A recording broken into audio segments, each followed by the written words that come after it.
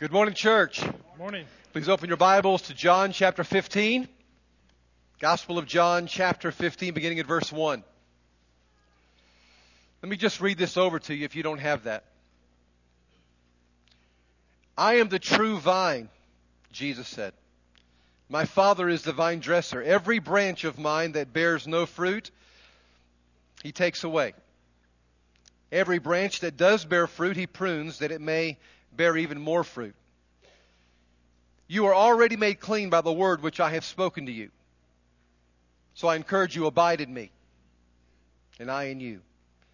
As the branch cannot bear fruit by itself unless it abides in the vine, neither can you unless you abide in me. I'm the vine. You're the branches. He who abides in me and I in him, he it is that bears much fruit. For apart from me, you can do nothing. God amazes me. There are some Sundays when I feel like He calls me to teach in this time of our service, to explain, sometimes to encourage you about a specific text.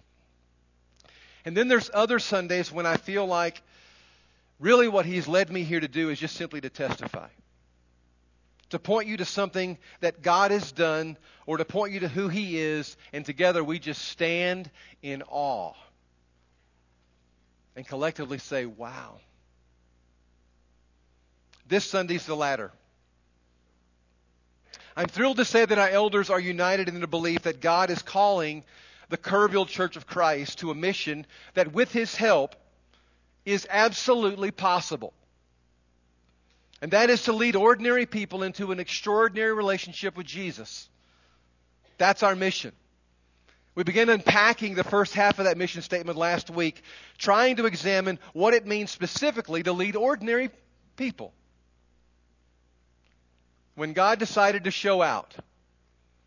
Now, you may not have witnessed it, but I'm going to try to bring it to your attention today because it was such an encouragement to me. I just finished talking about the incredible number of ordinary people that God seems to have deposited all over this globe. So much so that when He came to earth personally, He chose to come in a very, very ordinary way. And He lived such an ordinary lifestyle that almost 90% of His life we don't know anything about. For one simple reason. He was just ordinary. He was an ordinary baby, raised by ordinary parents in an ordinary town. He attended an ordinary synagogue, working with his dad as an ordinary carpenter. However, he did all of that, the Bible says, without ever committing a sin. And those of us who've tried our lives not to do that know how difficult that is and how extraordinary that is. And because of that accomplishment, Scripture goes on to tell us, Jesus was able then to be our sin sacrifice on this cross that we just got through singing about a few moments ago. On this cross, that's the focus of our attention during this mission presentation. Not just today, but all throughout this series. Because it was there that somehow or another, in God's sovereignty and in His loving kindness, He made it possible for Jesus and us to make a trade. His sin, His righteousness for our sin. So that we might be able to move into a relationship with God that was broken because of the rebelliousness and the arrogance of our sin. Now, I want to remind you that before Jesus did that, He spent 3 years with 12 very ordinary men. Intentionally, He was pouring His life into those 12 ordinary men. And when He was resurrected, He hoped, when He gave them a mission, that they would say yes like God is hoping that we will say yes. And to take the extraordinary news of what God did on that cross and in the empty tomb to every ordinary person who would listen to it. Now we're getting to the point where God showed out last week. When we were finished, a young lady by the name of Mari Hernandez walked down front. And she said, "Count me in on that." And she made it clear she didn't want me baptizing her, which really made me mad. It really didn't. But she made it clear she wanted Gary Stork to baptize her. Would that be okay? And I said, only if he shaves his beard. Do I get any votes on that? No. No. We love Gary, beard and all. But Monty wanted Gary to baptize her. And I had to start smiling when I heard about that. Because I think some of us in this room truly are convinced we don't matter to this mission of Jesus thing. We're too ordinary.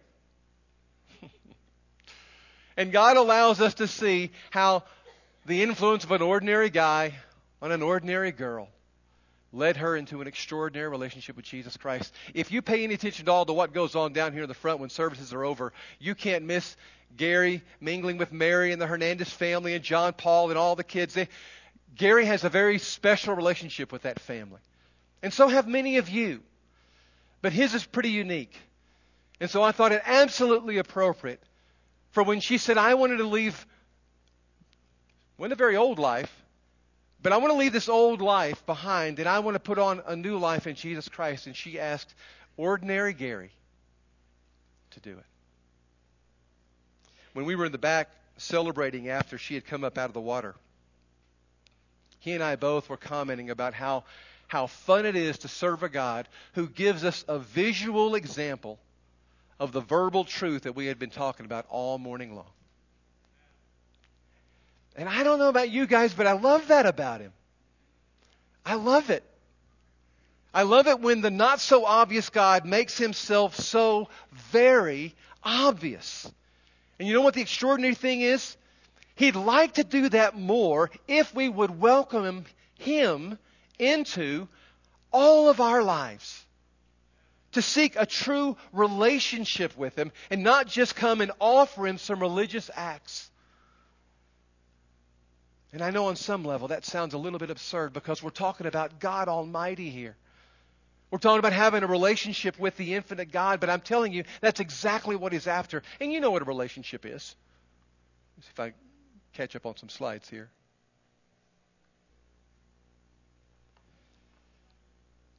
Because you have relationships. At least I hope you do. I hope there's at least one person in your life who knows your name. I hope there's at least one person in your life who has a little bit of a background about your past experiences and your present circumstances. And when you walk into a room, they smile. When you walk into a room, it's more than just hair color that they know already, or where you live, or how old you are. They know you, and you know them. That's a relationship. And they accept you as you are. They love you as you are. And when you hurt, they hurt. When you are overjoyed about something, they're overjoyed about something. You know what a relationship is. And I hope every single one of us in here has at least one. If you don't, you can before you leave today.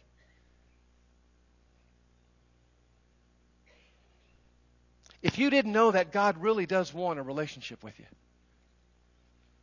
Now, you want to talk about extraordinary. This relationship would be. Because we're talking about the creator of the universe here. We're talking about, thank you, the one who invented the kiss.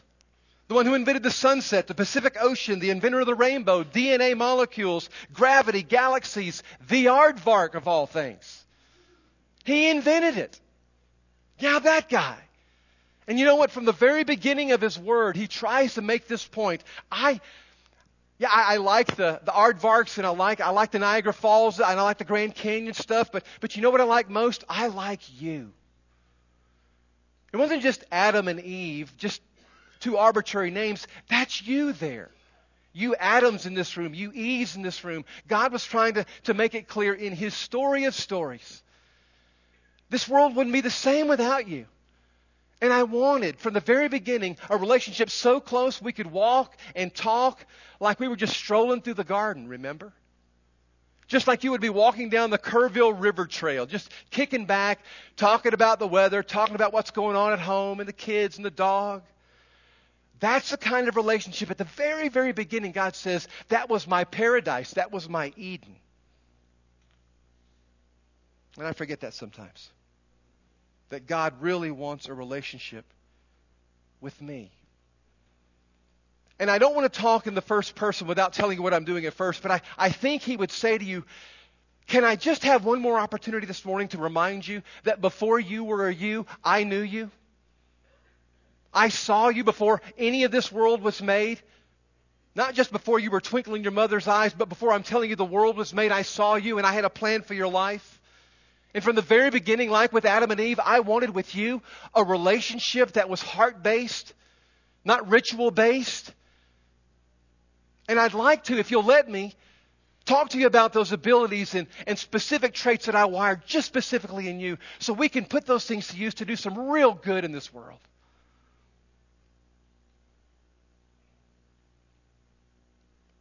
And I think maybe, just maybe, at least one person was brought here to hear those words. Because you just need one relationship that works. And I want to tell you this one works. And to say yes to that would be something extraordinary. Now, I think you know relationships. Maybe a few of you know extraordinary relationships. Now, I don't want you to shout it out or anything like this, but if you don't mind, raise your hand if there is someone in your life that you went to high school with, had lunch with, but had something more than just a selfie with, okay? That's an extraordinary person. Anybody in here would recognize their name. If you've got one of those relationships, raise them up high. Okay. Too bad for the rest of you. But you kind of feel left out, don't you? And there's something powerful about having a relationship with someone whose name everybody would recognize. My son-in-law, Tyler. He's a trainer for the Texans. And right now he is the trainer specifically for the defensive line of the Texans. That means he's buddies with J.J. Watts. Oh, baby. Lord willing, October the 16th, we're supposed to go to a game, and I am really praying and encouraging my son-in-law to get me a selfie with J.J. Watts, all right? Would that be cool or no? It just would be. And you know what? It would make me feel a little extraordinary to get to do that. Even just to spend a couple of moments with him. One of the reasons why, and I'm going to be honest with you this morning, that I moved from Ruidoso to San Antonio is because of an extraordinarily well-known person who wanted me to come. Max Lucado. What an honor to have the most prolific Christian author in all of history want you to be on their team and come be a part of what was going on there. And it took me about 2 seconds, and I said, yes, count us in. I'll check with my wife, but yes, count us in. And we moved there. And you know what? We didn't hang out. We didn't get to play golf, and I really wanted to do that. Matter of fact, I invited him several times, and we didn't get to do that. But we got to do some meetings together that were kind of, we didn't really interact a lot. But then there were some lunches where we did. And then there was a lunch when I left Oak Hills where he tried to talk me into staying. Now, I'm not telling you that to go, oh, really? Wow, you must be somebody. But you know what? Those relationships make you feel like a somebody, doesn't it? It just does. There is a somebody who makes Max Lucado look like a nobody. And his name is Jehovah God. And he wants a relationship with you. And I so hope I don't mess this up this morning, because that's the most important thing that I want you to hear. The creator of this universe wants a relationship with you. He's after more than just some ritual acts of worship that you give him. He wants your heart. He wants to know you mind and soul and body and strength. And I know that you've heard that before, but I want to remind you of it today. It's him who wants a relationship with you. And you know what? Anybody that you would be listing this morning to try to, and you would. I mean, let's be, I had lunch with, went to high school with, I went camping with, and the name would come. A little power there, a little bit of an impression. But none of those folks have no beginning and no end. No, they have a beginning and an end. But this God who wants to have a relationship with you, he says, I'm the Alpha and the Omega. Who is and who was and who is to come, the Almighty. He wants to have a relationship with you. We think we can read minds and interpret motives. No, that's the next one. So let's just go to that one. We think we can read minds and interpret motives, especially the females among us. But it is God, 1 Chronicles 28:9, who says, "For the Lord searches every heart and understands every motive behind the thoughts. And if you seek Him, He will be found by you. But if you forsake Him, He will reject you forever." We struggle with being kind to those who love us, don't we? Do you have trouble with that this week? God doesn't. The Lord is good to all. His mercies are greater than all of His works. Even His enemies, He blesses. Psalms 145 and verse 9. We think we're pretty smart at times. We know some folks who are much smarter than we are. But here's what the Scripture says about God. Great is our Lord and mighty in power. His understanding has no limit. Boy, my understanding does. My physical stamina does. My patience does, but with God there's no limits. The psalmist, or actually Isaiah, piggybacks on this saying, "Do you not know? Have you not heard? The Lord is the everlasting God, the creator of the ends of the earth. He will not grow tired or weary. His understanding nobody can fathom." There's nobody can touch this guy. Because He's not just a guy. He's God. And I forget that.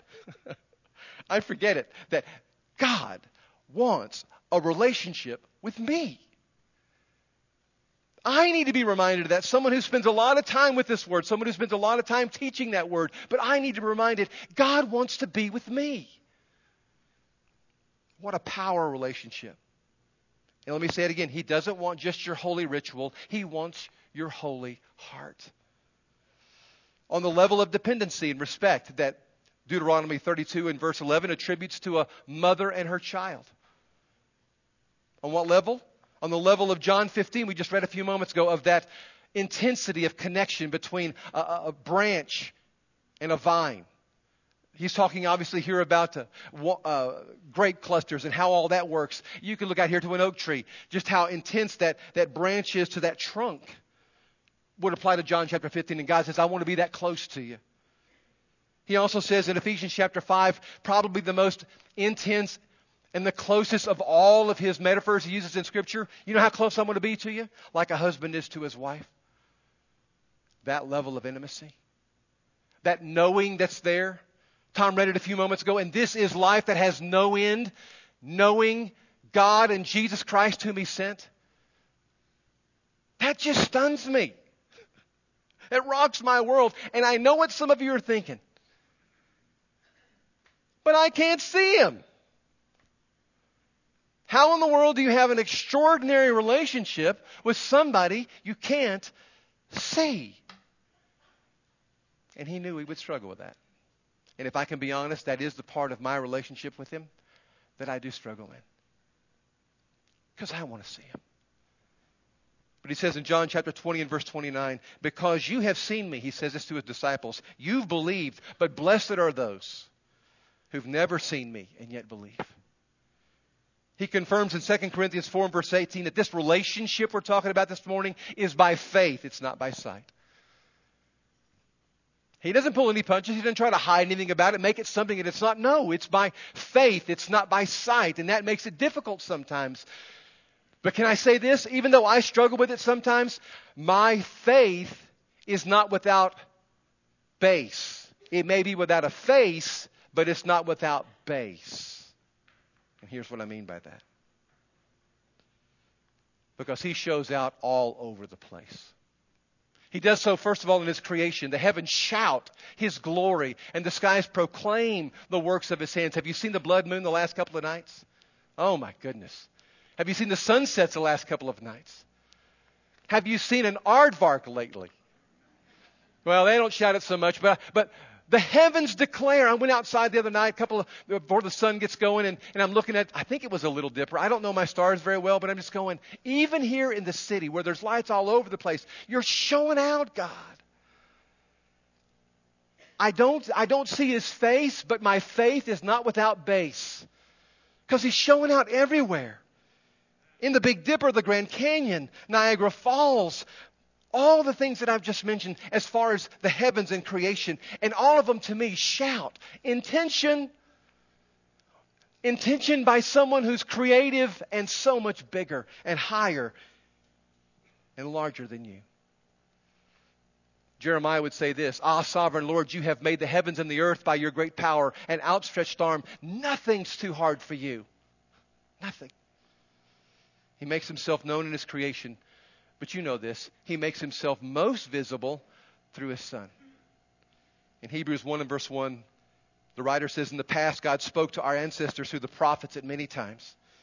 And he did so in various ways. But in these last days, he's spoken to us by his Son, whom he appointed to be heir of all things, and through whom he made the universe."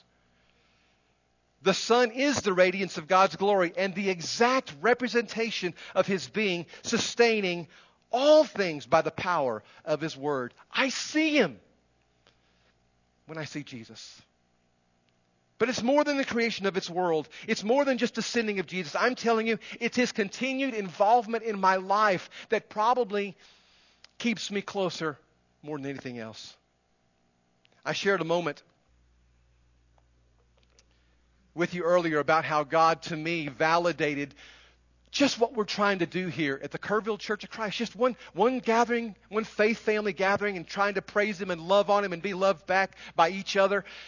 He comes and he validates just the simple first half of our mission statement. Ordinary people, loving on ordinary people and making a difference. I loved his validation, but I also loved 3 weeks ago his direction. I want to tell you about it. Art Leonard, one of our elders, came to me with this event that we're calling The Gathering. Not we're calling it, we're a part of it. It's called The Gathering. It's a simulcast. It's going to be shot all over the nation. And I don't know if it's going to be all over the world, but I think it's pretty much our nation. Tony Evans, Max Lucado, Kay Arthur, Ann Graham Lotz, Greg Laurie, and about 20 other names we would all recognize as household spiritual names, spiritual leaders. He's calling them all together to pray for our nation, Tony Evans is, at his place. Now, you heard it's going to be a 2-hour event that's going to launch on Wednesday night at 7 o'clock. We've got the sign out in front of our building as you pull into the parking lot there. It's going to be a prayer of repentance for personal sin. It's going to be a prayer for specifically the collective sin of the church and our division that we've put up with and the derision that we've put up with far too long as a body of believers. And I got to tell you, after the event that we had last year that we called The Gathering, I wasn't all that excited about it. And I'm just going to be honest. When Art told me about it, I went and looked online. To put it in our youth minister's words, I just wasn't feeling it. I'd already announced our Financial Peace University course was going to launch on that night. That meant I was going to have to move it. It meant giving some time that I needed for getting ready for the men's breakfast that's coming up October the 8th. Trying to unpack this mission statement, which has been hard to get my hands on at times. And I just felt overwhelmed about adding one more thing to the plate. So, to be honest, when they called an elders meeting to talk about whether we were going to do it or not, I was hoping they would say, "No, don't need to do that. It's Wednesday night, 7 o'clock. Unless it's very laser specific, people don't come anyway." But you know what our elders said? "Yes, let's do that." And I was thrilled when they said, but it hinges on two things. Number one, can we get the technology ready? Because I'm not sure that we can. And I went, maybe, we can't get the technology ready. And it hinges on whether we can get the advertising done. This was Monday we're having the meeting. All this had to be done by Thursday because I was speaking at the Ministerial Alliance luncheon, where it would be the best opportunity to tell everybody about it. As soon as that meeting is over, I walk upstairs and Peggy tells me, Windstream says we can have the technology ready. She says, "Oh, by the way, I can have the flyers ready in a couple hours." Oh, great. The elder said, "Yes, we got the technology. Get the flyers ready. Here we go." Can I just be honest? I do that sometimes. So my mind is in. I voted yes. As a matter of fact, if you ask the elder, yes, let's do that. But my heart wasn't in it. And then I went upstairs. And there on my desk, which I'd cleaned off because it was an elders meeting day and you never know when one's going to walk in. So I cleaned off my desk, and there in the middle of my desk, almost like it was placed there, was a letter. And it was from one of our members here, and I'm not going to mention their name. But I opened up the letter, and basically what it said in a nutshell was this: I'm sending this out to all the ministers in the community. to hopefully call all of our churches to a time of prayer. She had photocopied a little devotional from her prayer journal that day. John Knox spent much time in prayer, it says, and the church in Scotland burst into new life. Wesley prayed long and often, and the Methodist movement was born. Martin Luther prayed earnestly, and the Reformation exploded across Europe. Why was prayer so important to these spiritual giants of the past? Because they knew they were up against almost overwhelming forces of spiritual opposition. God desires that we Christians be concerned and burdened for a lost world. God desires that kind of prayer. Then I read her letter. I'm concerned for my grandchildren and the world they live in every day. No morals are taught or especially shown on television. Our children are kept so busy with school activities that they have very little family time. Years ago, schools never had anything to do on Wednesday night because it was considered church night. And I truly believe in the power of prayer. I pray that you will help us all get started as a body of believers. Now, this grandma had no idea that the gathering was even boiling, was even on the horizon. And I don't know how you hear that, but I heard it that day as, come on, Jim, I'm asking you to do this. And he had both my mind and my heart that day. And I love it when God does that. I love it that although I can't see his face, he still makes himself very, very visible. And I think he'd like to do it more if he could convince us that a relationship with him not only is possible, but preferable than just these religious acts that sometimes we walk in here and offer him as a church service. There's nothing like it. Please don't take my word for it.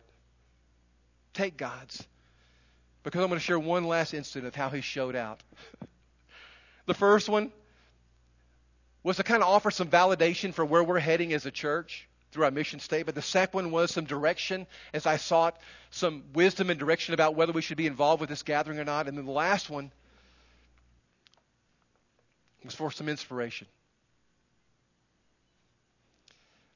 I had a sister say, I'd like to do something if it's possible this week, having no idea where we were going with this sermon. Anything that I would say about it. And she said, my 4th new birthday's coming up. And I want to share what this means to me with the church who's helped make possible 4 spiritual birthdays in my life. And I said, sure, Laura. Let me read the letter first, and then I'll read it to the church. Laura Carr writes, those who know me well know I like to make a big deal about things, especially Jesus. Tomorrow's my 4th anniversary of my baptism. And while it's something I celebrate every day, September 19th is a mark I can look back on for the rest of my life when I need a reminder of who I belong to. When the darkness of my past tries to creep back in when I've done something wrong, I can think of this place and time when I pleased my Father. No matter how long ago it's been, I can draw strength from this amazing moment when I made my faith official and put my trust in Jesus. When I came to the Kerrville Church of Christ in 2012, she writes, I was overflowing with excitement, but I was also carrying the weight of 27 years of addiction. All of my life, I felt a dreadful void that I tried to fill with so many things. From the time that I was 15, I used some kind of drug or alcohol on a daily basis, trying to kill pain and be happy. It's how I existed. God bringing me here was the start of him bringing me back to life. I'd not planned to be baptized on this particular day. It was spontaneous. I wanted to get my life back together somewhat, maybe be more clear-headed and sober, figure out how in the world I was going to change some things that would need changing in order to be a Christ follower. Love that. But after speaking with Greg, I realized that my time was right. This time was right. And then and there, I buried my old life. It turned out I didn't need to know how to change or even what was next. I just kept trusting. I fixed my eyes on Jesus, and everything miraculously started to fall into place. I believe in baptism. I believe Jesus can and wants to set us free if we'll only let Him. I believe the time is always now.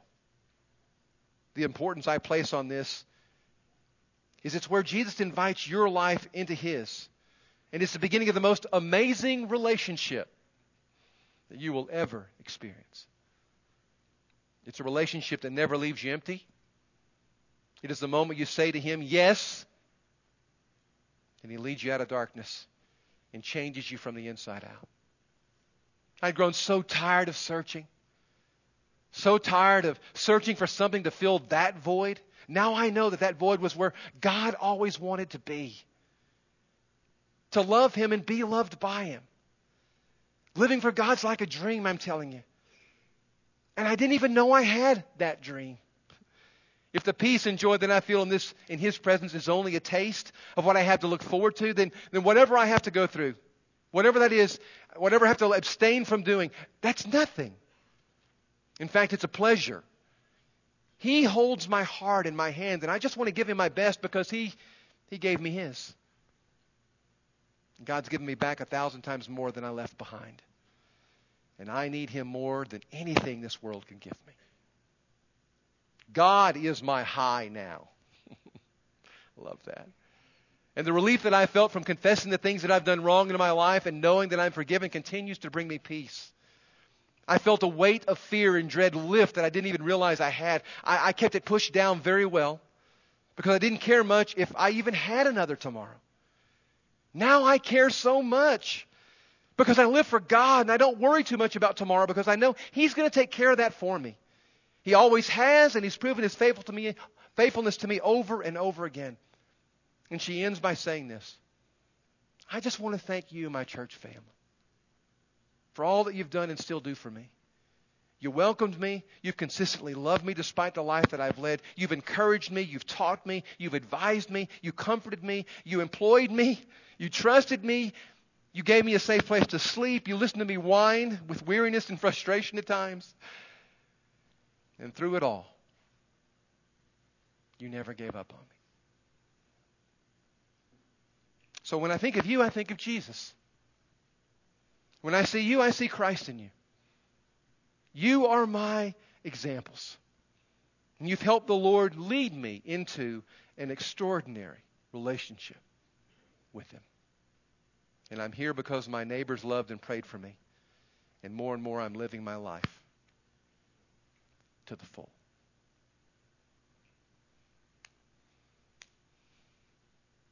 Don't you love it when God does that kind of stuff?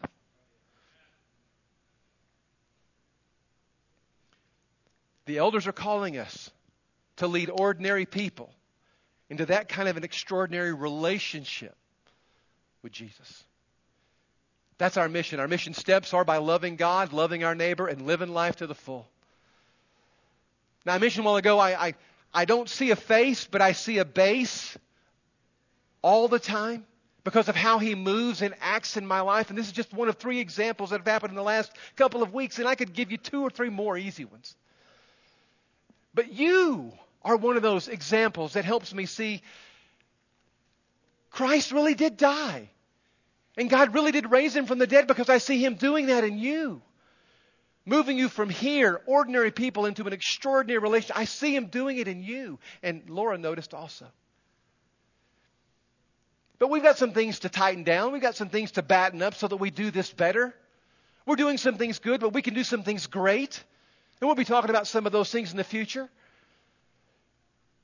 But this is what God's calling us to, church. Because it just so matters. It just so matters. How do you respond? If it's you that would like a better relationship, we're out of time. Let me jump down here to 2 things very quickly.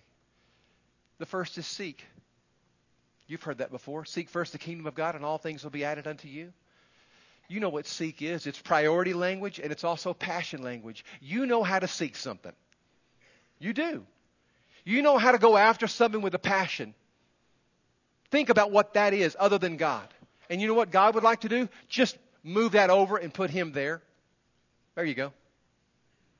Seek Him with that same intensity. Seek Him with that same intentional purpose. Seek Him with that same passion.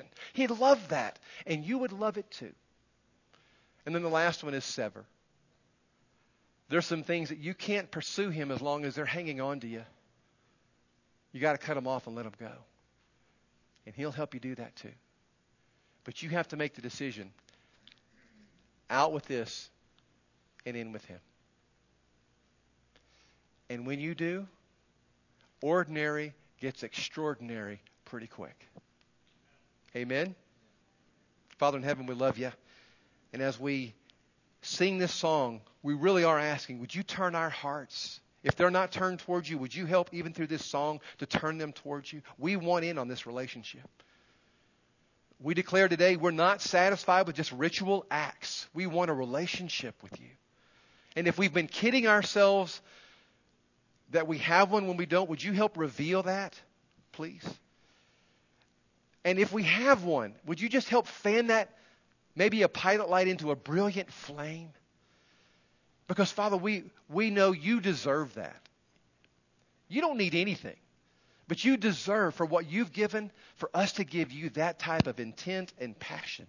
And we're saying as a church, we want to give that to you. We want to be light in this world. We want to be salt in this world, just like you've called us to. And we can't do it on our own.